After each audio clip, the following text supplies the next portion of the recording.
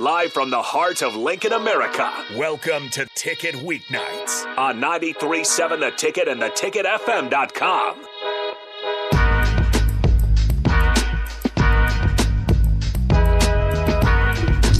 What up? Good morning on a Sunday. It's Inside the Huddle with Jay Foreman. Early. Me and my man Harrison, waking you up on this glorious Sunday. I want to wish all the fathers out there happy Father's Day. Not only, obviously, I guess birth parents, mentors, uncles. Hey, sometimes it's aunts and some of the moms got to pull the, double duty. But, it's sometimes a thankless job, but it's everybody that signed up for it and embraces it. Hope you enjoy your day, whatever you like to do. I will say this, a lot of fathers don't like to do a dang thing, Harrison. You know what I mean? We want to just chill, and then we end up don't liking to chill because we always feel like we got to have something to do. Some do more than others, whether we're just sometimes, one thing, Harrison, that's funny about Father's Day, and it kind of boils into, I guess, me as an athlete, is you like, one of the best things is to act like you're doing something. Mm-hmm. Somebody, my daughters would be like, "What are you doing?" I was like, "I'm gonna go clean the garage." I sweep one little thing, don't do anything, right? Just want to wear my father badge one time, so they like, "Oh, Dad's cleaning the garage or doing something," knowing dang well it's the same thing. It's the same way, it looks the same way, or same thing, it looks the same way that it did before. But again, I want to wish everybody happy Father's Day out there. Every day is a Father's Day that you're able to kind of be a part of somebody's life, and sometimes you could just be a father figure to kids you don't even know that look at you like that. Two examples is one of my favorite coaches was a guy named Walt West. He was my basketball coach in middle school and high school. He bestowed a lot of confidence in me. Had some it was when I moved to Minnesota a couple years after, went over there, transferred schools, or kind of the city lines changed, so I went to another school. And he, brought me, Kenny, Jamal, Kendrick, all of us, we kind of ran tight together, and it was like, and he was from, inner city New York. He took us down to Minneapolis and dropped us off. It was like, you guys need to learn how to play on the blacktop and get tough. And he had a really big influence on me from a basketball standpoint, gave me a lot of confidence, and then also us a lot of confidence where we were able to go off in our individual sports and do well. But Walt is, to this day, I'm still talking about him. He's obviously not with us anymore, but again, he was some sort of a father figure. And then obviously my dad, goes without saying, a huge influence. But the other one is my uncle, I call him Uncle Butch, but he's named after my grandfather, Francis Foreman. We call him Big Hughes. That's his middle name, Houston. But he was the, my dad was always like, I wouldn't say they're like the bad dad, but Uncle Butch would always be able to deliver the message that my dad wanted to get through to me. Because for some reason, having pretty much should be a Hall of Fame dad in the football realm. He has his high school field named after him, obviously in their Hall of Fame. Obviously in the University of Miami. The Vikings as well, and hopefully the NFL will be the cherry on top. But, when he was talking to me about football when I was about 15 to – we had some really good talks when I got into college, but 15 to 18, he didn't know anything. So then my uncle would probably, pick up the phone and deliver the message. I mean, just think about that, right? It was just the fact that regardless of how great my dad was and a tremendous mentor and confidant, that sometimes I'd be like, man, you don't know what the heck you're talking about. You know what I'm saying? But I heard him and listened to him. Just at that point, I ain't want to hear it, And so my Uncle Butch and my Uncle Grease, rest in peace, were great for me. And I always say this, it takes a village and, celebrate the fathers. But it's Inside the Huddle with Jay Foreman. We do have some pretty cool news on a personal note. We'll have a sponsor, which we appreciate. We'll have a sponsor update next week. We just got that done. We'll be running live reads, so if anybody's listening, wants some sponsorship opportunities, we definitely appreciate it. As well, moving forward, we got a couple other things going on coming down the pipe. But big Husker news on multitude of sports. This is a good week for Huskers, Husker sports. And if you haven't heard, if you've been living under a rock, which I don't know how you could, there's a lot going on sports-wise anyways. is, you got the U.S. Open and all that other stuff. But in Husker sports, you got two huge on the women's side. Jordy Nelson coming back, being on the staff, or Jordan Larson. Sorry, excuse me. I was just thinking about Packers, and so I was thinking about Jordy Nelson. I got you. You're good. Jordan Larson coming back and joining the Husker volleyball staff. Obviously, just was playing like last year professionally, coming back, joining the staff, helping Nebraska, I think, with the talent that they've had the last couple of years, even though, in my opinion, the young talent, but from the mental aspect, be an extension of John Cook, but then also bringing, if there ever was a, Hall of Fame for volleyball players, she's it. Right? I mean, you got to think in Olympics, who do they go to win it? Who does the Nebraska go to? So I think that addition, along with the star power, cachet, and she's a great representation for Husker volleyball, that's a big – I mean, I'm sure it's been happening before, but officially be official, it's big. And I think it's also letting you know that John Cook is thinking outside of the box but doing it the right way, right, where – you're bringing her on staff. She's going to obviously be tremendous in helping recruiting. Just imagine being a young lady and parents coming in there, and you see, her pictures everywhere, and you hear about her, right? Yeah. I mean, if you're it's just like football. For volleyball, you know who the great players are. You know who was really good at said university when you go visit or when you're playing in these circuits. And then you go into the office, and whether she's sitting next to John Cook or in her office, she's telling you that she's going to pass along some of the things to your daughter to help her reach her maximum potential. So I think that's huge. And then obviously in the softball, I think, I don't know if you've ever went to a Nebraska softball game. I like it. You know, it's exciting. I think it's more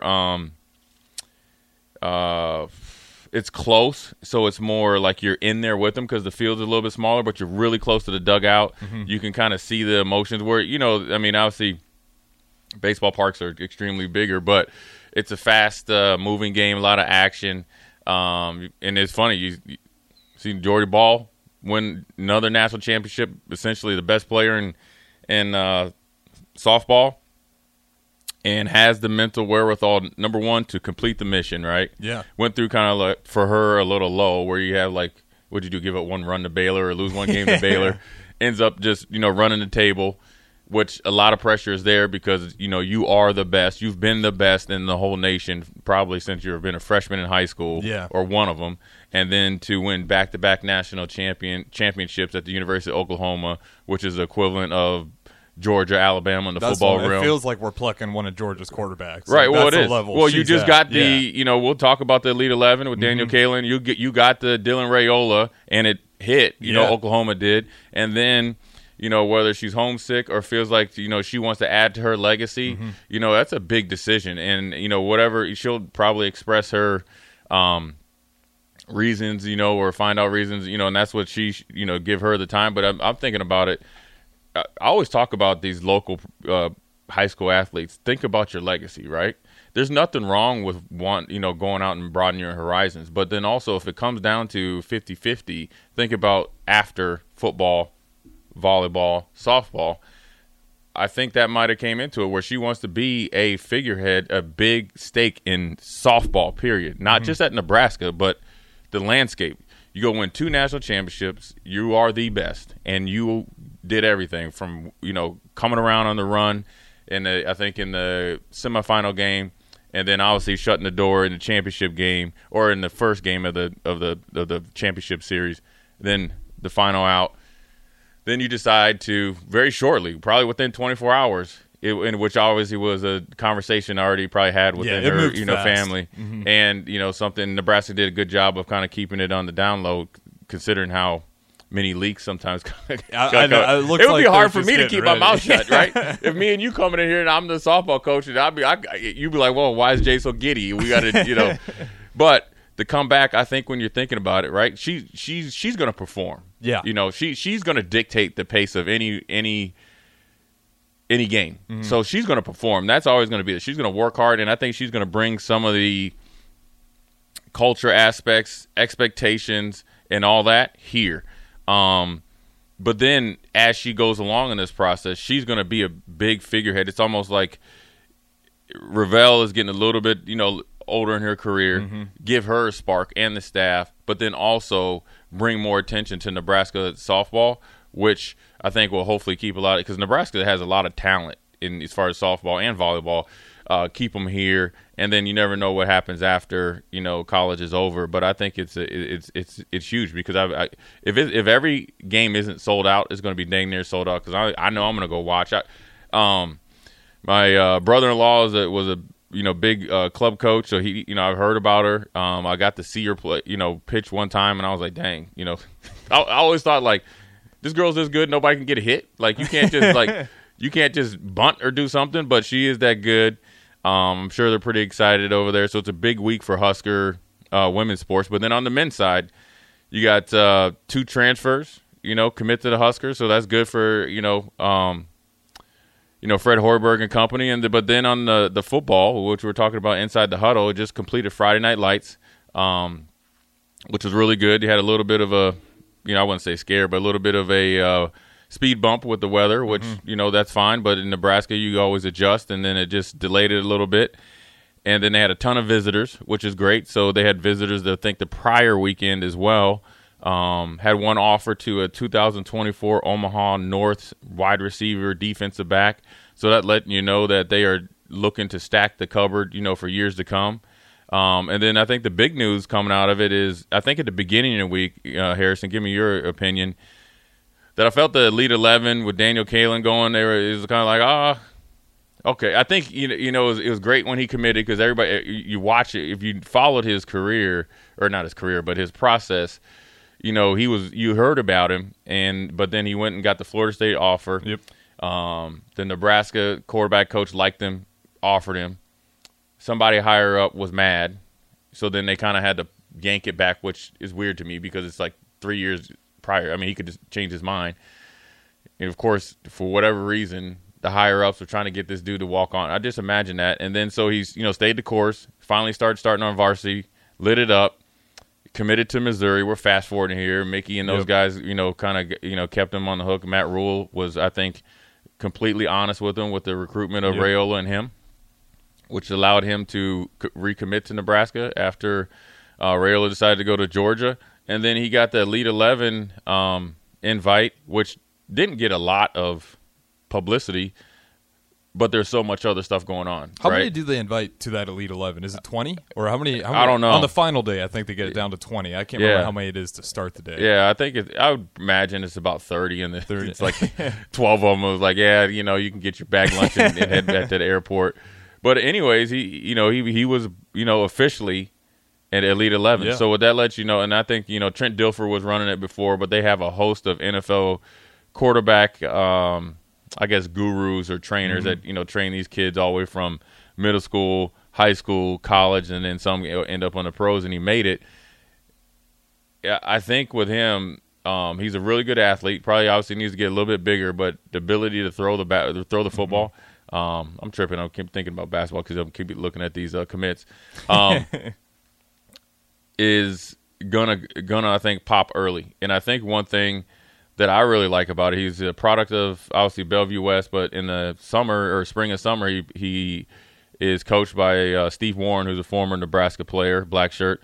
He has the Warren Academy, and every quarterback that has done well and kind of went on to the next level is a product of the Warren Academy. They have extremely really good coaching. Some college coaches, but as quarterback development, they're running concepts in the spring and summer and through their training sessions to get these guys ready to do some of these things like this, right? And so you think Zane Flores went there. I mean, just from Steve Warren, obviously Gretna did a really good job. Steve Warren, 7-on-7 with Steve Warren on a national level, beating up on teams from all over the country. He gets it. Now Kalen comes. He actually makes the final 11. And so you got to think Zane Flores was a record-setting quarterback here and probably one of the best throwing quarterbacks that we've had. Well, Noah Walters was really good. But I'm saying, as far as national exposure, he goes to Oklahoma State. You think Gundy, quarterback guru. And here comes this kid, with 1 year starting experience, leapfrogs that. So you got to think that, getting him from Missouri was one thing from the SEC. Another thing is he's continued to progress along the development. So I want to give him big shouts out because I think he's bringing what I don't think he knows, but what people don't also recognize is that he brings a spotlight to the state of Nebraska. He brings a spotlight to whatever other skill position, lineman or whatever, because they're these college coaches think, well, dang, they got this quarterback here. Let's go see what else they got. Now we know we got the Nelson kid that's a tight end. I see they just offered, I think, a Elkhorn North kind of tight end, kind of hybrid. I mean, there's a ton. They got a Papillion tight end that they have offered and trying to get him to stay with his commit here. And there's a ton more. And so I think it's a really good thing overall. But for him, I want to give him a ton of kudos because, putting yourself out there on a national level takes a lot of guts. And then going out there and perform against guys that he's probably compared himself to for the last couple of years. A lot of guys that were thought of probably ranked a lot higher than him, just based on where they're from or maybe their experience. And he beat out some guys. So I think it's something that he can always hang his hat on, but not obviously rest his laurels. So you want to give him props. Now back to the Friday Night Lights. I think, one thing I think Steve Sipple from 93.7 The Ticket, and I think On 3 wrote an article how the Wyoming staff was here, maybe checking it out. And I think Craig Bowl said that essentially this is one of the best run camps he's been to, kind of reminiscent when Coach Osborne was here, and Matt Rule was extremely engaged with everybody. That's what I was hearing. You weren't just dealing with Matt Rule's assistant coaches. Like if you went to that camp and he thought you were fast, he'd pull you aside and be like, hey, let me see a 40 real quick. Right. Like think about that. That'd put you on the spot right there. You're on Matt Rule and he's telling you like, hey, come run this 40. It was very direct engagement with the coaching staff. Yeah, and I know, they always say, like, the recruiting gets an uptick, when the new staff comes. I mean, we saw it with Frost and them. But I think it's a little bit different here. They seem like they have a plan. They've done this. But Matt Rule's done this before, and he's not new to the game of recruiting. Do you think that's because of the spot we're in, too? Like, if we can just pluck one guy out of this, like, that's why we got to be all hands on gaze, just because of where we are right now? Sure. Well, you got to be open to it, number one, because of where we're at. But then also, this is your job. Yeah. You know what I'm saying? I mean, you don't know who could come to your camp. You don't know what the dynamics of a kid. He might be, a baseball and basketball player, and he hasn't been able to do 7-on-7. You know what I mean? In his community, right? And so he comes to a camp, and he's a heck of an athlete. If you aren't on, right? If you aren't doing it for the right reasons, he could fall, slip through the cracks, and then next thing you know, you see him on a Saturday, and you're playing against him, and then now you end up with like a Joe Burrow situation or Ott situation long before your time that end up going to Iowa and stuff like that. So it's a little bit of both, but there's also, I think, the experience of the staff of now, right, wrong, or indifferent, whatever you think about. They're out there, at a high magnitude in social media and stuff like that, but they're actually actively recruiting kids and getting them to come down to camp. And the reason why I know is because through the former football academy, I trained Caden Cheddock from Lincoln East, and he's kind of mid-level Division I right now, but he's had a really good spring and summer as far as the camps. They wanted to make sure he came down to Friday Night Lights, so they're reaching out to any and everybody. They want to see everybody because you never know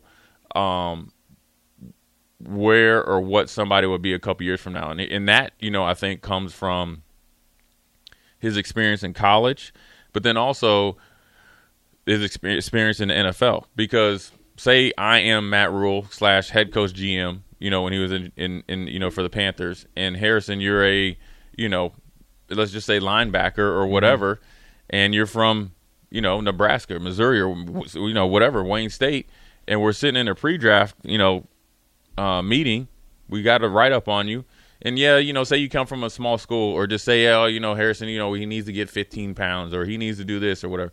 Well, then you get drafted, and somehow you start playing, and then obviously you're if you're coming off an injury, or you just continue to get better, well, then you hit free agency in year 3 or 4. Now, granted, Matt Rule wasn't afforded this, but you hit it year three or 4, then next thing you know, you're a totally different player than I met with at the combine or at your pro day. It's no different when they come to camp. You keep a file on everybody because you don't never know what they had in high school. They might not have a good weight program. They might not have all-season 7-on-7. They might have a high school culture to where season's over in November or whenever it is. Well, See you in August. Yeah, you're hanging out all versus summer.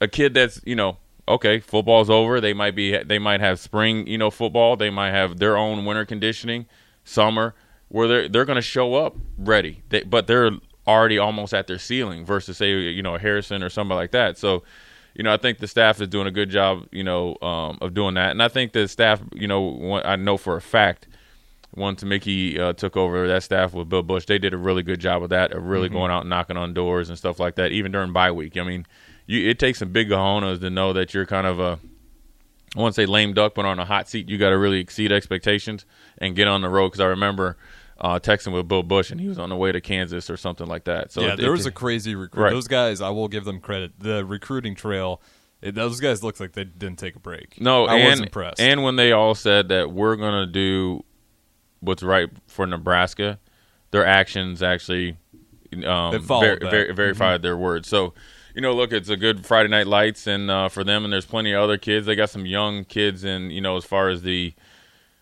25, 26 class. I know you got Jay Jackson Jr. up there at Millard South. You got you got Will Anderson at Millard West, as far as quarterback position. So, I think the more exposure that these kids can get to this staff and the more that exposure this staff can get to these kids and coaches locally in the high school level, I think will help Nebraska kind of, get back to where they'd like. So, good inside the huddle on that, the first segment. Appreciate you guys getting up early on a Sunday, on a Father's Day. So, regular Father's Day, getting up early and try to get stuff done. We're going to go to a quick break. We're going to come back, and we're going to talk about what the staff and the players have on deck or should have on deck for the next 3 or 4 weeks before they take a break before camp. Jay Foreman, Inside the Huddle. We'll be right back.